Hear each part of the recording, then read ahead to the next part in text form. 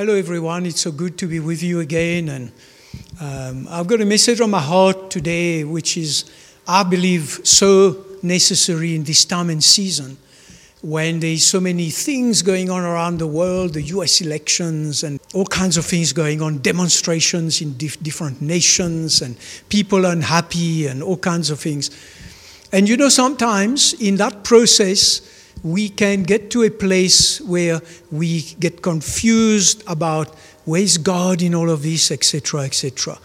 But I want to say this to you today, that God is a faithful God. And I've entitled this message, Faithful, Faithful, Faithful. Three faithfuls. One for the Father, one for the Son, one for the Holy Spirit.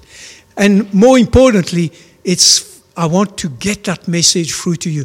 God is faithful, faithful, faithful. You know, when you repeat something, it gets inside your inner man.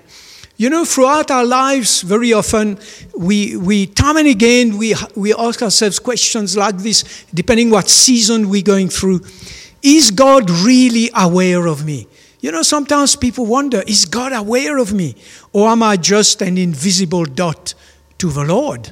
Sometimes it feels like this. Does God really love and care for me? It's a big question for many, many Christians. Does God really love and care for me? Do I mean anything of significance in God's books? God is so big. I mean, He's huge. He fills the entire universe. Where am I?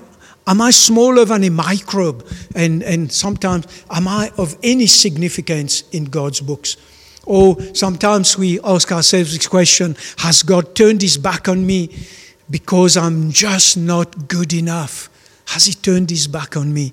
I've let God down so many times. And I know in my life when I was younger, and I know a lot of young people go through this, I've let God down so many times. Surely He can't love me anymore. And so we have these kind of questions that buzz around in our brain, and many other questions of that nature.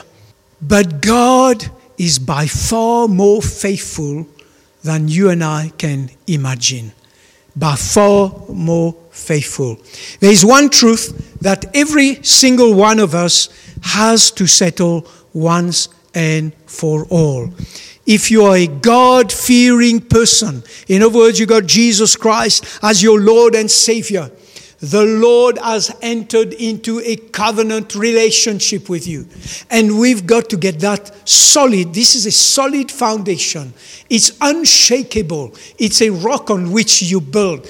God has entered into a covenant relationship with you. The Bible tells us that if you've received Jesus in your heart, you are now God's child. And He has entered into a love covenant with you.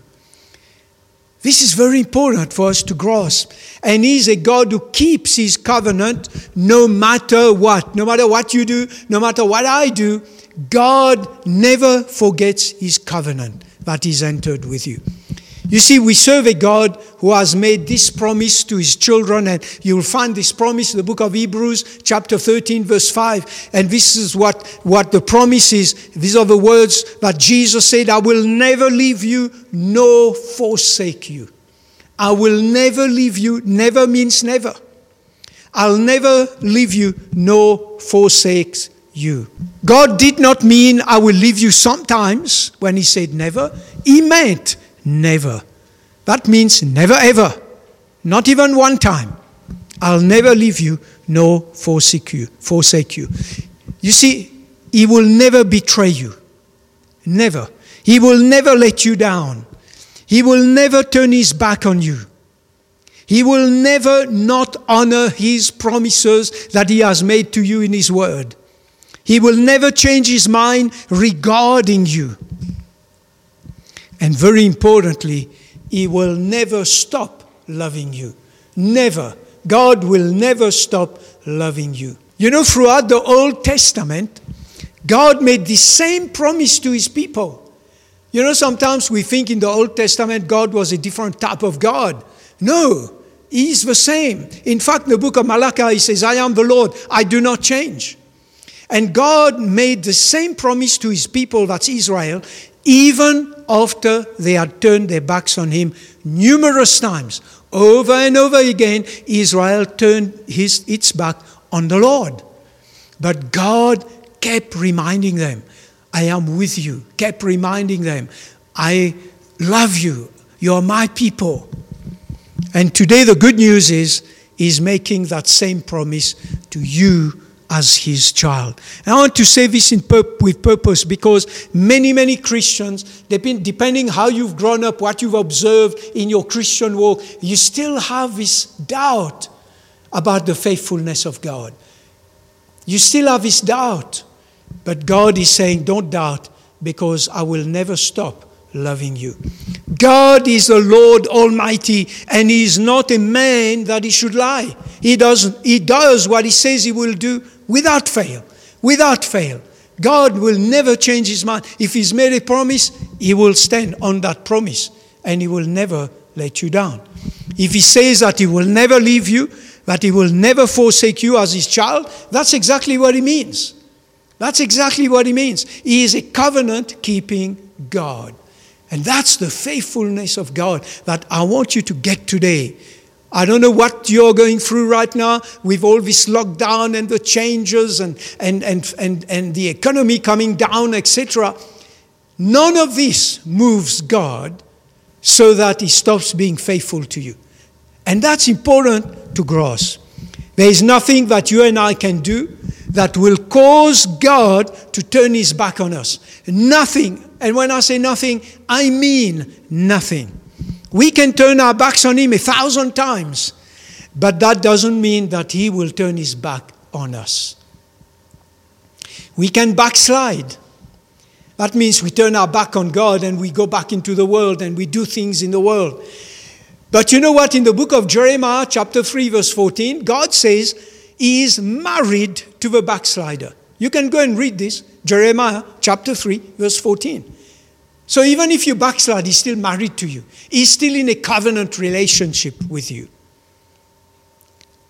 You know, people of God, I never stop to be amazed at the story of a prodigal son. You know, this is a great story in the Bible when we're talking about the faithfulness of God. It's a parable that Jesus taught to show us how committed and faithful God is to each one of us. There are many other lessons in that story, but I believe this is one of the center lessons that the Lord wants us to hear.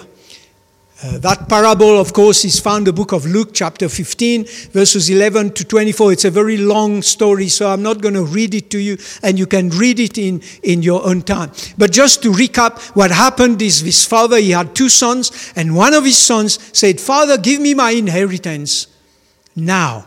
He didn't want to wait till his father passed on. And so his father gave him his inheritance. He took his inheritance and he went into the world. And that's where we pick up the story. I can tell you right now, you cannot get more backslidden than the prodigal son, even if you tried your best. He was a son in the house, of course, but he chose to leave his father's house and take his inheritance. In other words, he was a part of his father's household as a son. And that's speaking of you and I. We are part of our Father's household as sons and daughters of a living God. But the Bible tells us in verse 13, he took his father's inheritance, he left, and it says he went to a far country. Do you know why he did this? He went as far from his father's house as he could, because he was already planning to lead a life of debauchery. And he didn't want to be seen by his father or any of his friends. You know, if you choose to backslide, there's no better place to go than way away from your family. I know, we were young, and some of us moved away from home. And you know, when you move away from home, you tend to let your hair down, and you tend to forget because you're not worried that anybody who is part of your family is watching you. And so it was with a prodigal son. He went to a far country, away from his family, away from his friends, because he's already planned, I'm going to go and lead my life now. I'm going to go and enjoy myself. In other words, he had premeditated and preconceived his coming lifestyle. Wow. That's premeditating to sin. You can't backslide more than that. And then when he got to wherever he went, he squandered all his inheritance with worldly living. You can read that in verse 13 of that same chapter. You know what that means? He partied. He drank alcohol. He went with loose women, choosing to abandon all the values that he had received from his father. And that's what the prodigal son chose to do, consciously. He chose a reckless life on purpose, with the full intention of enjoying all the desires of his flesh. Wow. And to top it all, once he had spent all his father's inheritance in this sinful lifestyle, totally given over to the flesh, he then turned to a worldly friend first to help, completely ignoring his father. The first thing he did, he didn't come back home. He didn't come back to his father. He didn't trust, actually, in his father's love. He turned to a worldly friend for help. Let me ask you this question. Do you think you can beat that? Do you think you can do any better or any worse, should I rather say? I don't think so. No matter what you try, you cannot outdo the prodigal son in terms of turning your back on your Father, on your heavenly Father. You can never outdo him. He did it all of it. When this guy decided to go into the world, he really made a good job of it. He really did. We're not even sure how long he continued this lifestyle. It could be months, even years. All we know is that finally he hit rock bottom. He was not only in the gutter, but he was below the gutters, if I can put it like that. So according to the story, he wrecked his life totally before he began to give any thought to his father. Wow. Do you know that his father never stopped thinking about him? But he did not think about his father. And in this place of absolute despair and hopelessness, he finally came to his senses and he remembered his father's house. And you can read that in verse 17 of that same passage of Scripture. One thing is very clear in this story. He did not choose to go back to his father's house because he knew that his father loved him unconditionally. That's not the reason he went home. He chose to go back because he remembered that his father's servants were given food while he was starving. So he said to himself, even my father's slaves, because in those days what are called servants, they were slaves. Even my father's slaves have some food to eat, and I'm starving. So he said to himself, if I go back as a servant or as a slave, not as a son, maybe I could get some food too. And you can read that. Verse 17 to 19 is very clear. You can read that. Literally, he had written off the idea that his father would receive him as his son. Because, and this is so true for so many of us, because he'd done so many bad things. And he started thinking, no ways will my father still love me and care for me as a son. So he began to strategize how he would approach his father in order to soften him and get him to receive him back even as a servant or as a slave. And that's, you find, I'm going to read that piece to you in Luke chapter 15, verses 18 and 19. He said to himself, I will arise and go to my father and will say to him, Father, I have sinned against heaven and before you. He knew the level of his sin. He knew it. It was huge. And I am no longer worthy to be called your son. Now, see, that's his own thinking. Don't we do that? As in our flesh, in our humanity sometimes. We think, oh my God, I've done this so many times. I've turned my back on God. I don't even pray anymore. Or whatever it is that you feel guilty about. And you say to yourself, surely God can't receive me as a son anymore. And then he said to his father, make me like one of your hired servants. Make me like one of them. Isn't that how we feel sometimes? When we feel that we have let God down too many times. We feel unworthy of God's love, unworthy of the care that God has for us. And I want to tell you today, if this is where you're at, and maybe some of you watching this, maybe you've been through seasons like this, maybe you're not actually even sure about that God really cares for you and will never change his mind. I want to tell you that kind of thinking is a lie from the devil that is put in your mind, because we judge ourselves by our works, but God doesn't judge us like this because of what Jesus did at the cross. God so loved the world, you and I, that he gave his only begotten Son, that whoever believes in him should not perish but have everlasting life. It's not to do with our works. It's to do with the love of God and his faithfulness towards us. You see, God is in a covenant with you. He's in a covenant with you. And he's not planning to change his mind because you've done something wrong. He doesn't change his mind. He doesn't change his covenant. In fact, he's waiting for you to come back to him so that he can help you come right.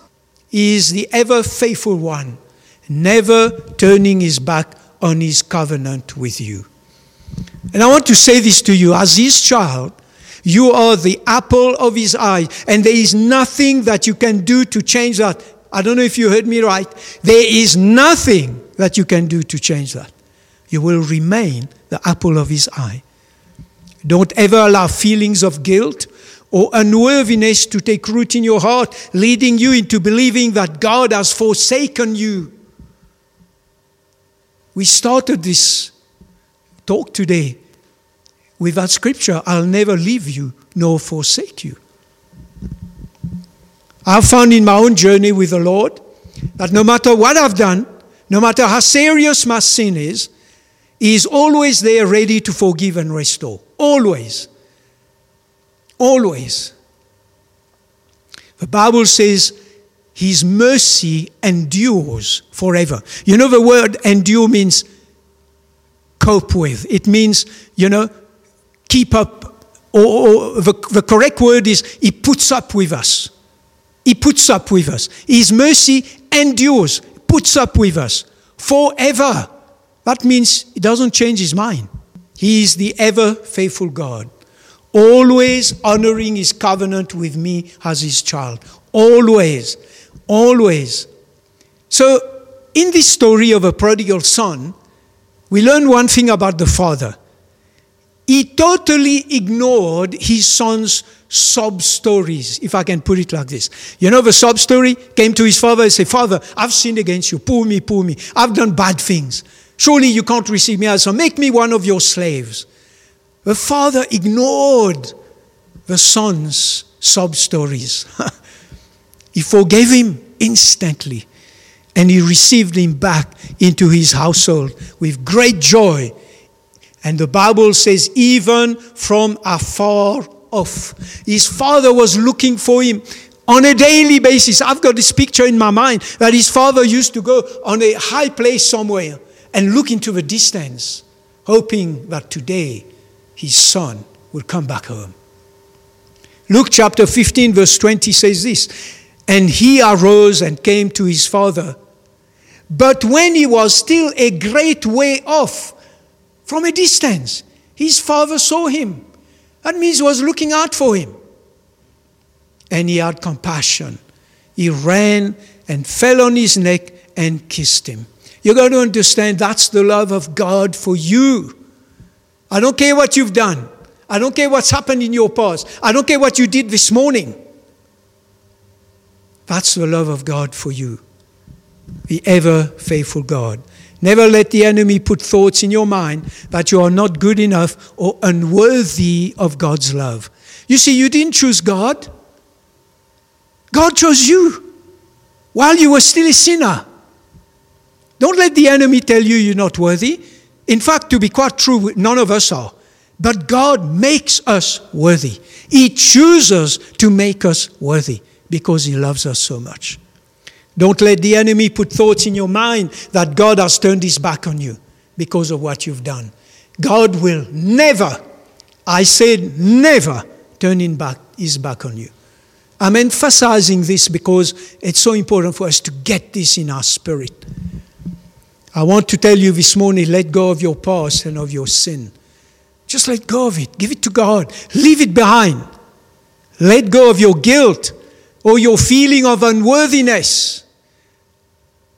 That is a story God wants us to learn from this parable. His love for us is by far greater than any of this. You see, all you have to do is turn around and you will find Him right there, ready to receive and restore you to your full inheritance in Him.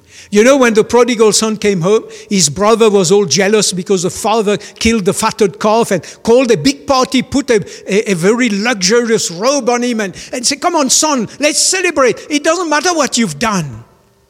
The fact that you're home is what matters. That's a message that God has for you today. Doesn't matter what you've done. That's irrelevant. The fact that you've come home is what's important for Him. Psalm 119 verses 89 and 90 says this. It says, forever, O Lord, forever, your word is settled in heaven. Your faithfulness endures to all generations. All, not some, not a few, all generations. Wow, what a powerful word from the Lord. So I want to say this to you today. Faithful, faithful, faithful. This is our God. He is faithful to you and to me. Hard lesson for some of us to learn because we have grown up in an environment where if we put a toe out of line, people will zap us and people will accuse us and our parents will give us a hiding and keep the chocolate away from us for 2 weeks because we look the wrong way. And so we look at God in the same way. But you cannot look at God. God is not a man. God is God. And He loves you, and He's He's in a covenant of love with you, and He's faithful to His covenant. I want to say this to you this morning. Just put your trust in Him. Rest in Him. I don't care what you've done yesterday, the day before. I don't care if you beat the dog or swore at somebody. God forgives you. All you have to do is come home. All you have to do is say, Father, here I am. And already He's ready for you to come and celebrate with Him. So receive that message today. Faithful, faithful, faithful. This is our God. Amen.